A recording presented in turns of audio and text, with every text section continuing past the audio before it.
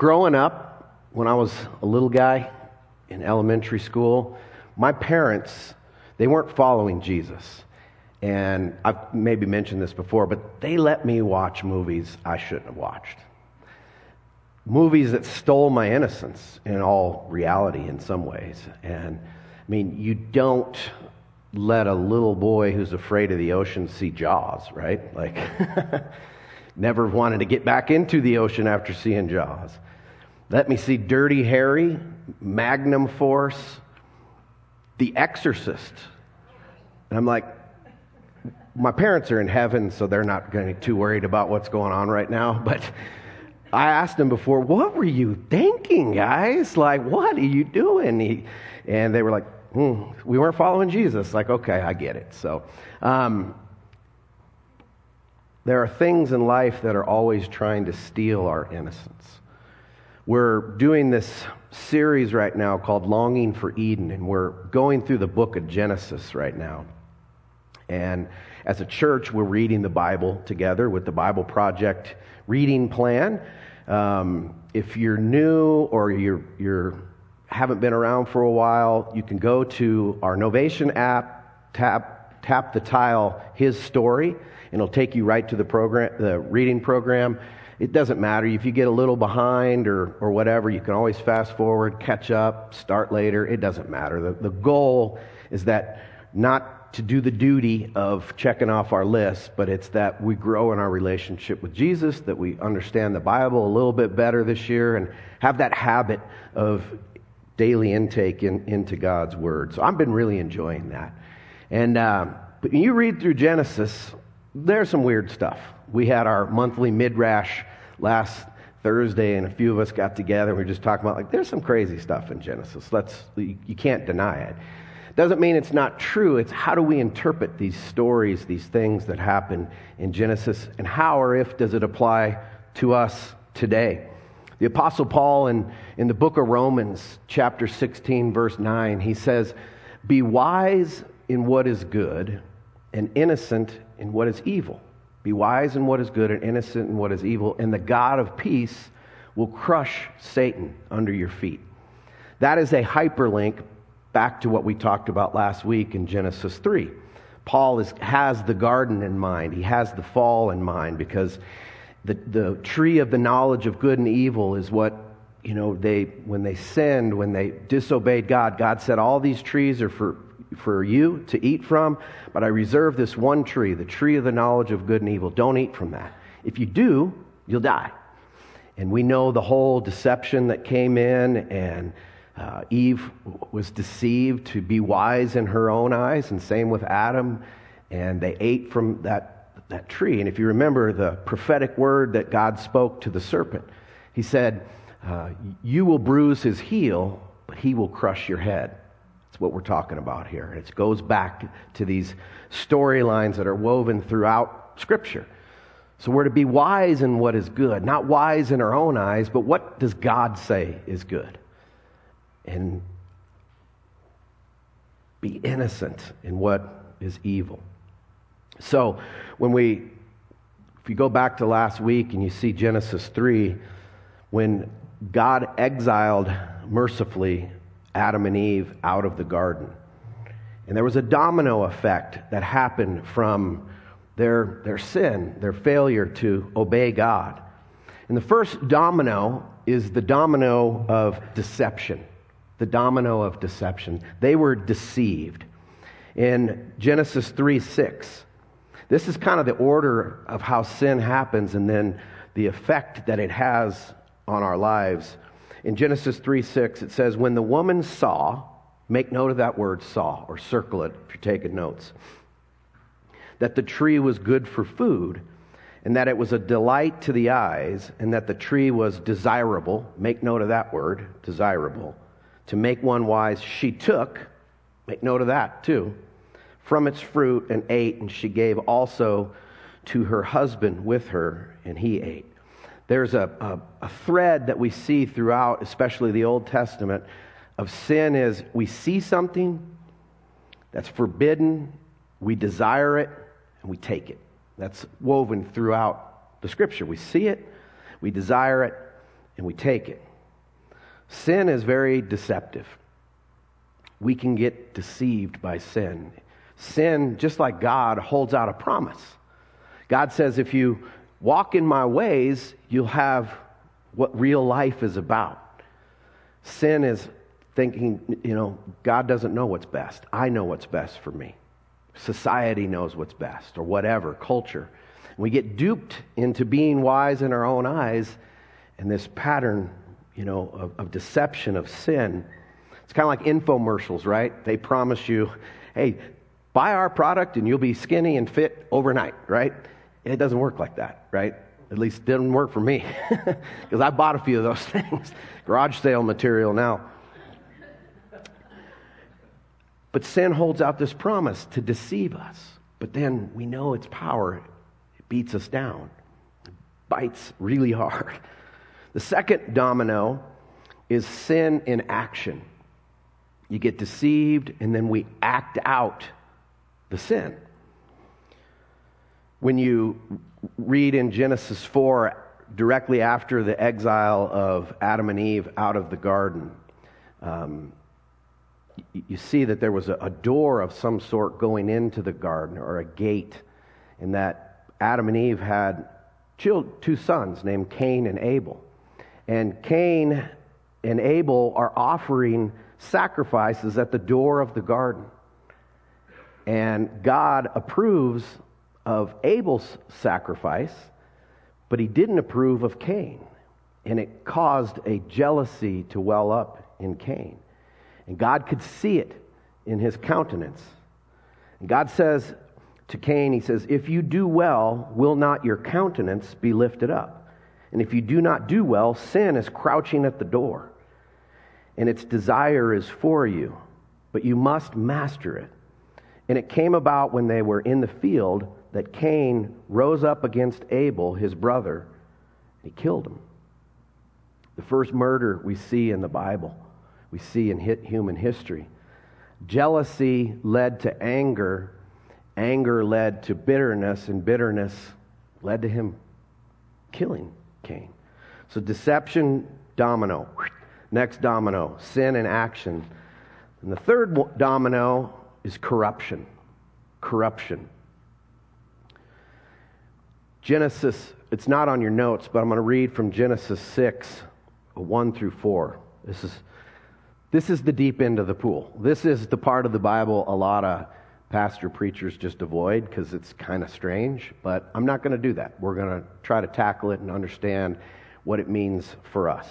It says, now it came about when men began to multiply on the face of the land, and daughters were born to them, that the sons of God, check this out, saw that the daughters of men were beautiful, saw, desire, and they took, then the taking, something that's forbidden. They took wives for themselves, whomever they chose. Then the Lord said, my spirit shall not strive with man forever, because he also is flesh. Nevertheless, his days shall be 120 years. The Nephilim were on the earth in those days, and also afterward when the sons of God came into the daughters of men, and they bore children to them. Those were the mighty men who were of old, men of renown. Okie dokie. Nephilim, sons of God. Who were the sons of God?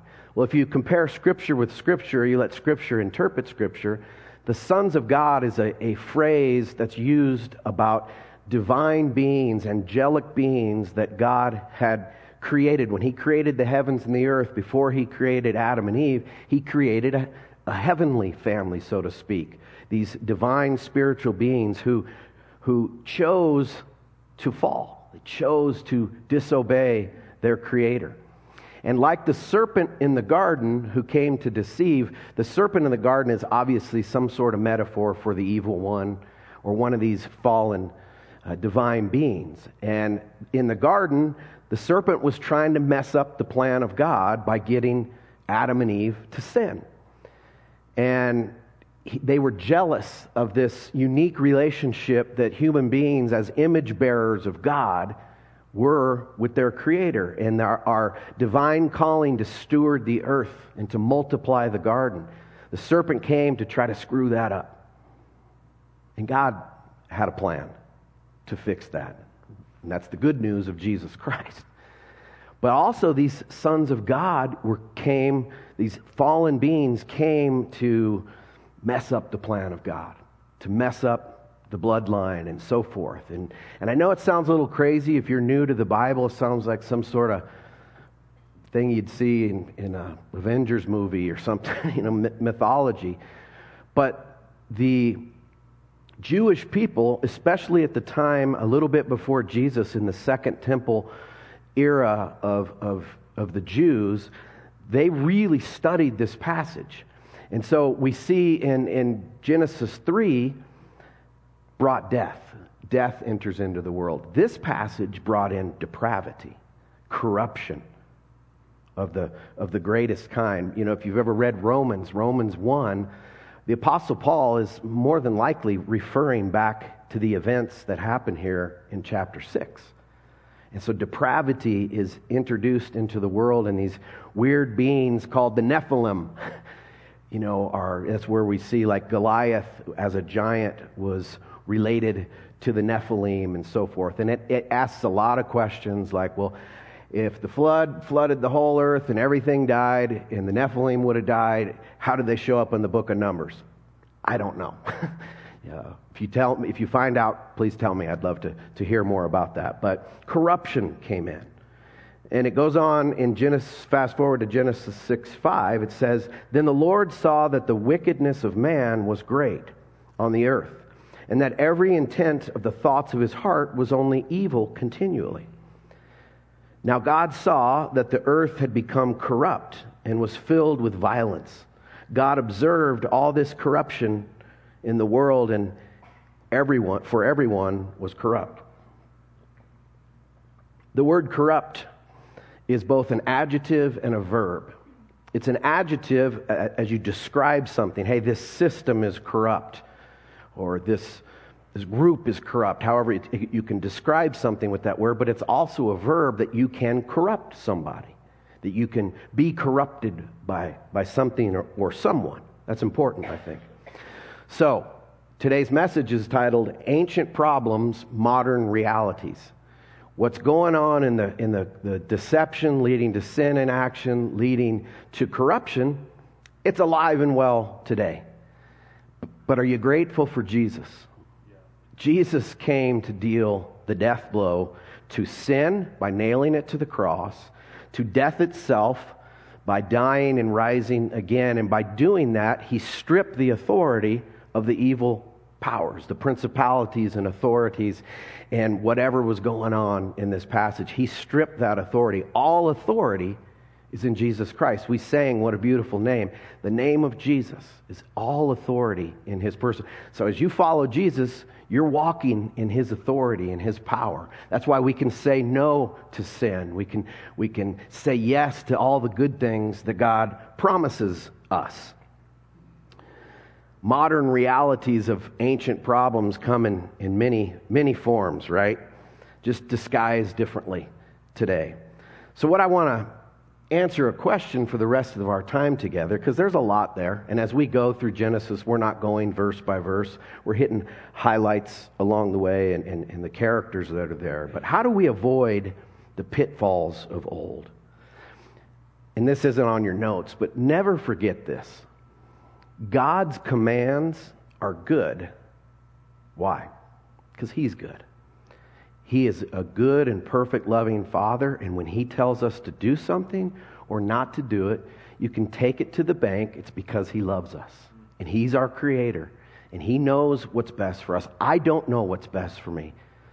I spent the first 25 years of my life being wise in my own eyes to just jack my life up. Anybody relate to that a little bit? Maybe you weren't 25, but whatever. When we're wise in our own eyes, we make mistakes. He's good. So I want to break this next part and look at how does the New Testament tell us to deal with these modern realities of ancient problems, ancient things that are still modern things that are trying to corrupt our lives, to steal our joy, to steal our peace. So the first point I want to make is flee that which corrupts the mind and the soul. To flee something is like you run and you flee a burning house. You flee a bear that's chasing after you, right? You run. It's danger. You flee from something that's dangerous. In 4 places in the New Testament, the Apostle Paul tells us to flee certain things. Now, before I get into that, I want to talk a little bit before I get into the things that we're to flee. I have a friend who says when you're preaching on sin, he calls it, ain't it awful preaching. Ain't it awful, the morality of this world? Ain't it awful about this person? Ain't it awful? Ain't it awful? And we were talking the other day, and it's like, because I had a little trepidation about this. This is the deep end of the pool. I get to be the mouthpiece of meddling in people's business a little bit this morning. And it's not fun. But the truth is, when it comes to ain't it awful preaching, if it's not your habit, behavior, or issue, you go, yeah, ain't it awful? But if it's an issue, habit, or behavior that I'm struggling with, or you're struggling with, hey, you're judging me. Why are you judging me? Why are you condemning me? You don't have a right to do that. And I'm here to do neither one of those. I'm here to not be ain't it awful. I'm here to speak the truth and to be helpful and hopeful for all of us that want to follow Jesus Christ and put Him first place in our life and put into practice how He says to live. Here's some ain't it awful. Normalizing destructive behavior is so unloving. When we normalize that and we get duped by culture to normalize behavior which is destructive, that's totally unloving. Now, the answer to that is not condemning people. It's being loving, trying to understand, listen, and opportunities to speak the truth. The church, for far too long, has made the mistake of thinking somehow we're the moral police of society. And we're not. That's not our job. Now, within the church, we do have an accountability to Jesus, Holy Spirit, and how God wants us to live our lives. But that's not our job to police people who say they don't follow Jesus. I think it's very important that we remember that. We're not the culture police, but here's the flip side of that. We're not to be morphed by culture ourselves. And it happens because we're bombarded daily. Social media, news, TV, movies, music, we're bombarded. And so it's easy for us to get deceived and start normalizing behavior where the scriptures and the apostles said no to certain things. They said no. There's a teaching called the Didache, which is an ancient set of observations on how believers in Jesus, followers of Jesus, were to live. It's a summary of the Apostles' teaching. It predates even the Apostles' Creed. I highly recommend reading that sometime when you get a chance. So, what are we to flee that corrupts both the mind and the soul? First of all, Paul says in 1 Corinthians 6:18, flee from sexual immorality. All other sins a person commits are outside the body, but whoever sins sexually sins against their own body. The Greek word for sexual immorality is the word porneia, and that's where we get our word pornography, is viewing sexual immorality. When someone, you're viewing sexual immorality when you watch pornography. And we're told to flee sexual immorality. It corrupts. It damages. Anybody that was promiscuous, like me, before I knew Jesus, or followed after Jesus, or got married, it does damage. It does damage to our soul. Their sin is sin no matter what. But certain sins have bigger consequences on our lives. And sexual sin definitely is one of those. And we got to fight it. We got to flee from it. And what is God's plan for sex? What is his design was always one man, one woman in the covenant of marriage. Anything outside of that is what the apostles would define as sexual immorality. It's outside of God's circle of holy sex. Now, that's not to condemn anybody, and I'm not anybody's judge. I'm guilty as well. We're all guilty to some degree. But it's important that we understand that Paul talks about, in his letters to the Corinthians, he talks about fornication. Fornication, by definition, is sex before you get married. He calls out adultery. Adultery is sex with someone who's not your spouse. Pornography is an obvious one, and pornography is degrading to people. It corrupts our souls. It messes with marriages. It messes with relationships. I would just challenge anyone that's in a struggle with pornography, because that is the most easy thing in the world to get in your hands because of a phone, right? The porn sites are the number one, more than Facebook, Twitter, all the social media things, is the most used platform on the internet still. It's terrible for us. And I get the lure of it, especially us men. We're very, using our eyes. But it's not just a man problem anymore. There's ladies that have been sucked into this. And it corrupts us. We got to go back to God's plan of marriage. Marriage is God's blessing for a healthy sexual life and sexuality. And then Paul does talk about homosexuality and homosexual sex. And I would say this, that's outside of God's design, but somebody who struggles with same-sex attraction, zero condemnation, zero judgment. God doesn't command us to feel, He commands us not to do something. You can't control somebody who has same-sex attraction. And I've talked to people, they've prayed and prayed and prayed, and it never went away, and this must be just the way I am, and it all of a sudden becomes an identity. Our sexuality is not our identity. Our identity is in Jesus Christ, our Creator, Redeemer, and Maker. Never forget that. Our identity is in Him. So if someone has same-sex attraction, and you're following Jesus, don't act out on it. That would be God's plan, is don't act out on it. You might not be able to change how you feel, but God will give you grace in that struggle to not act out on it. Okay, that part's over. But I'm going to be meddling a lot more here because Paul was meddling in my life as I put this together. In 1 Corinthians 10:14, he says, flee from idolatry.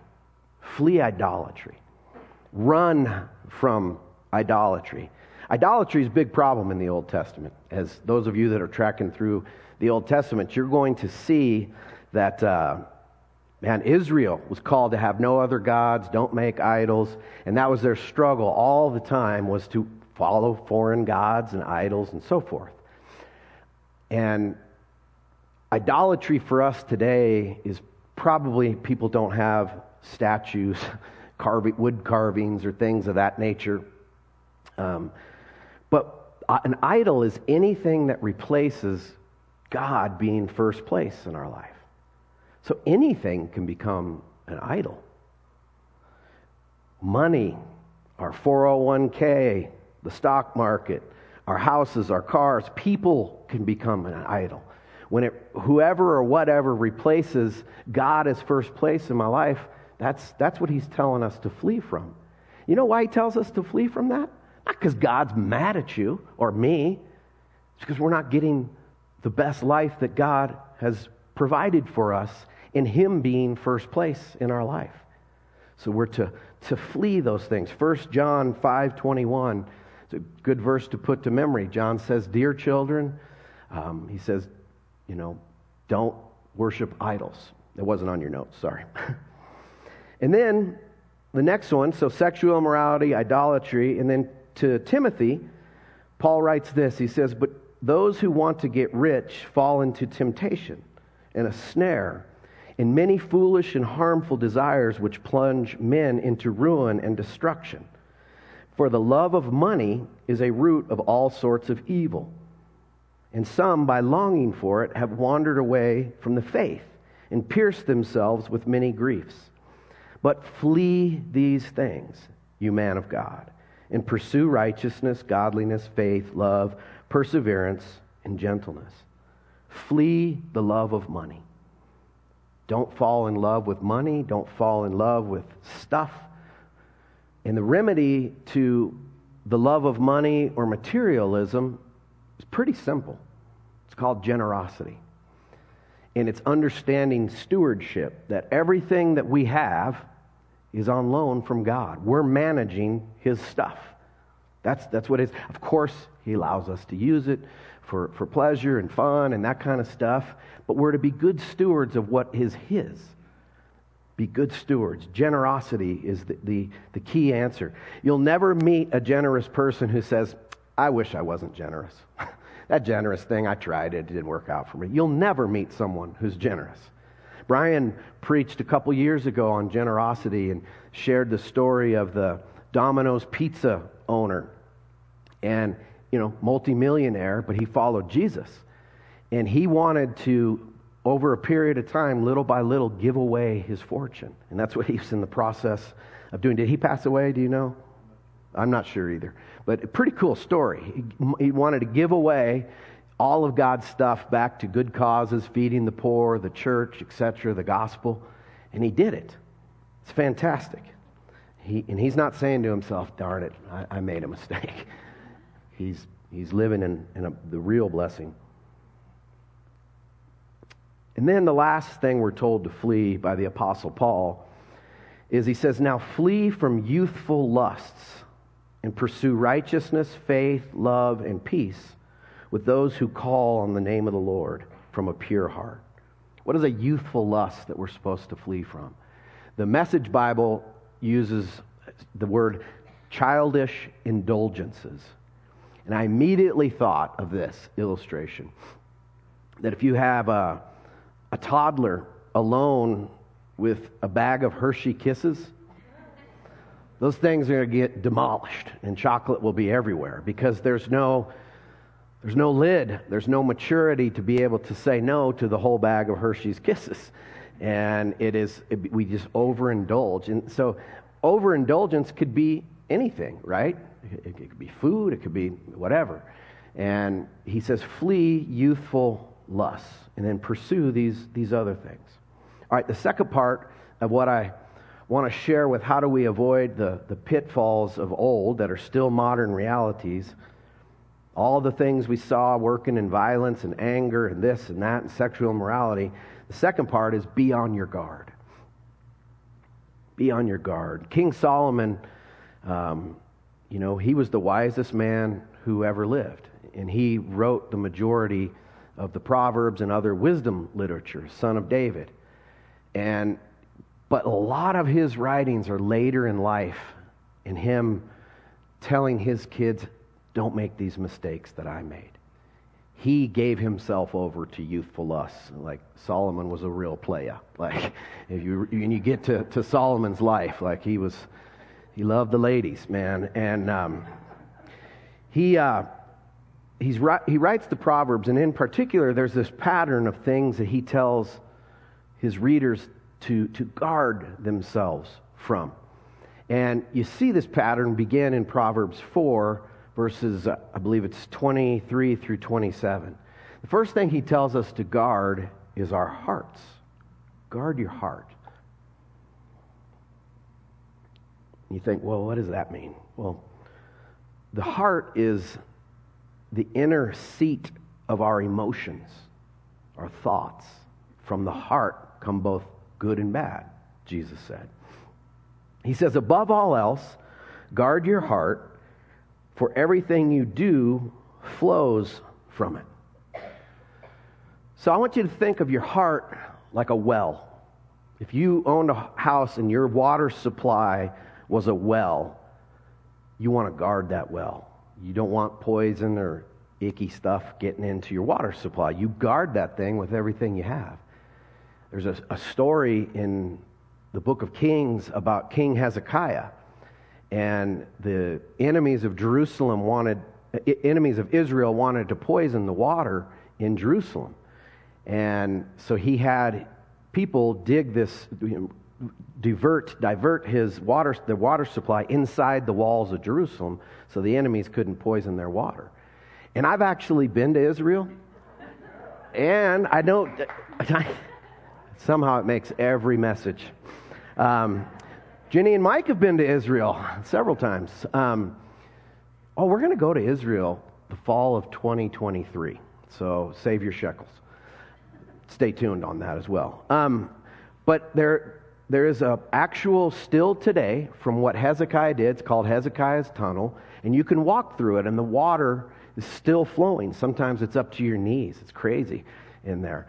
But guard your heart. Like Hezekiah wanted to guard the water supply for Israel and Jerusalem. Guard your heart. Keep your heart innocent. Be wise in what is good. And be innocent in what's evil. Second thing he tells us to guard is to guard your mouth. Guard your mouth. Especially when you're riding a bike fast and mosquitoes try to fly in your mouth. Sorry, that wasn't in my notes. He says, keep your mouth free from perversity. Keep corrupt talk from your lips. Let me just say right off the bat, so much more than cussing is what he has in mind here. Sticks and stones may break your bones, but words will never hurt you. That's hogwash, right? That's not true. Words have the power to heal and the power to hurt, to be used for good or bad, positive or negative. He doesn't want us gossiping. Guard your mouth from gossip. Guard your mouth from how you speak to one another, because you can get 9 good things spoken to you. You get one negative thing, and it just kind of erases all the other 9 good things that were spoken to you. There's power in words. As a matter of fact, James, the half-brother of Jesus, in his letter to the church in James 4, talks about taming the tongue. Watch what you say. And he actually says that words can be like a little spark that sets a whole forest on fire. Think about the fire in Superior on New Year's, and how whatever it was, one little flame, one spark, whatever, and the damage that did to all these homes and businesses, and the wind just pushed it, boom. I mean, that's the visual he wants us to get, that our words have power.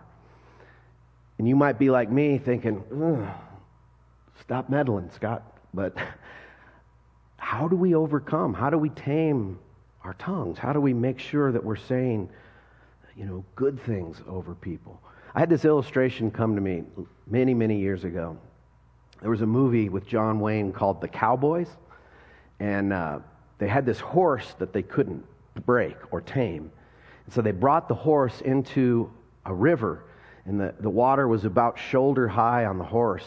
And so when somebody would get on the horse, it wouldn't have the ability to move, and it would get used to having someone riding it. Brilliant. And I remember thinking, I need to take my words, my mouth, and let the Holy Spirit just take it into the waters of the Holy Spirit and allow the Holy Spirit to change the way we speak. And listen before I speak. Be slow to speak and quick to listen. And then another thing he talks about a lot is to guard our path. No, guard our eyes. Path's next. Guard your eyes. That whole thing that we're seeing in these stories of people who take that which is forbidden, they see, they desire, they take. It was David and Bathsheba. He saw her bathing. She was pretty, so he desired her, and he took her. I mean, that pattern is everywhere. He says, let your eyes look straight ahead. Fix your gaze directly before you. Guard your eyes. I remember seeing things as a little kid that I can still see in my mind.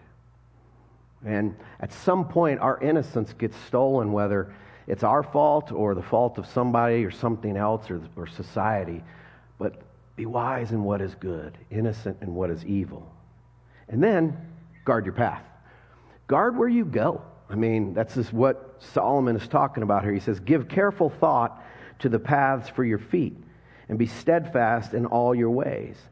Do not turn to the right or left. Keep your foot from evil. And then the last thing to guard comes from the Apostle Paul that came to me. Guard your thought life. We need to guard our thought life. Listen to what Paul says in Philippians 4. He says, rejoice in the Lord always. I will say it again, rejoice. Let your gentleness be evident to all. The Lord is near. Do not be anxious about anything, but in every situation, by prayer and petition, present your requests to God. And the peace of God, which transcends all understanding, will guard your hearts and your minds in Christ Jesus. Then he gives us a pattern of what to think about in our thought life. Finally, brothers and sisters, whatever is true, whatever is noble, whatever is right, whatever is pure, whatever is lovely, whatever is admirable, if anything is excellent or praiseworthy, think about these things. Let our thought life be bathed with things that are good. Be wise in what is good, innocent in what is evil. That's how to guard our thought life. And I get it. We live in a fallen, broken world. Sometimes we're going to see things that we didn't intend to see and all of that. That's part of it. And, certain things are redeemable, and every person's in a different place with their struggles and all of that. The bottom line is trust the plot. Do you remember the first message when in creation, when God looked at all that he had created, and he looked at Adam and Eve, and he said, it's good. This is good. That's the plot of Scripture, is it's good. Anger and jealousy, when we start entertaining that in our minds, we'll end up acting out our thoughts. Thoughts lead to feelings, feelings lead to action. So it starts here in our minds. And we got to trust the plot, the gospel. The good news of Jesus Christ is 2 Corinthians 5. I believe it's verse 19. God the Father was in God the Son, Jesus Christ, reconciling the world to himself, not counting our sins against us or man's sins against us. That's the good news. He did everything. He did everything in defeating death, sin, and the evil one. So what do? If you're struggling today with something that you know is something that can corrupt you, something that's not in the will and plan of God, if you're struggling with that, we all are to some degree. And some, maybe it's more prevalent in your life right now. Here's what I would say to you. Bring it to Jesus. Bring Jesus into your struggle. He's the only one that can heal us. Bring him into the problem. Bring him into the issue. Don't try to will it away. Don't try to pretend it's not there or just keep the cycle going. But bring Jesus into it. He's the healer. And he can heal us from everything. Change your mind. Change your direction. That's a daily thing. To have a repentance is a change of mind and a change of direction. And that's a daily practice. Will you stand with me?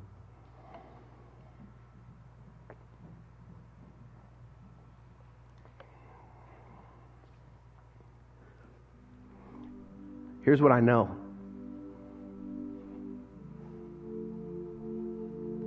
Jesus is not into condemnation. He's not into shame. We do that. If you're feeling some guilt and shame right now, give that to Jesus. If you're feeling conviction, thank him for that, because conviction is from the Holy Spirit. Condemnation is of the evil one. There is no condemnation for those that are in Christ Jesus. So give that over to him. Invite him in to the struggle. Let me pray. Father, would you shine your light in the person of Jesus Christ into our minds, into our lives, that we can move away from the things that are traps meant for our destruction and to take away the joy of knowing you and walking in your ways. Help us, Lord, to embrace your truth. And Lord, we corporately together and as individuals, we repent of the darkness of the mind and entertaining anything in the darkness. And we run to you, our Father, who loves us infinitely and perfectly. God, if anyone listening right now has never embraced the gospel, never agreed with you, Lord Jesus, that you are Savior and you are Lord, may that happen right now. We agree with you, Jesus. We agree with you, Father, that you're good. You showed us that you're good in your Son. We're grateful for that. We're grateful that we know what you're like, Father, because of the life of Jesus. And you've given us the Holy Spirit and one another.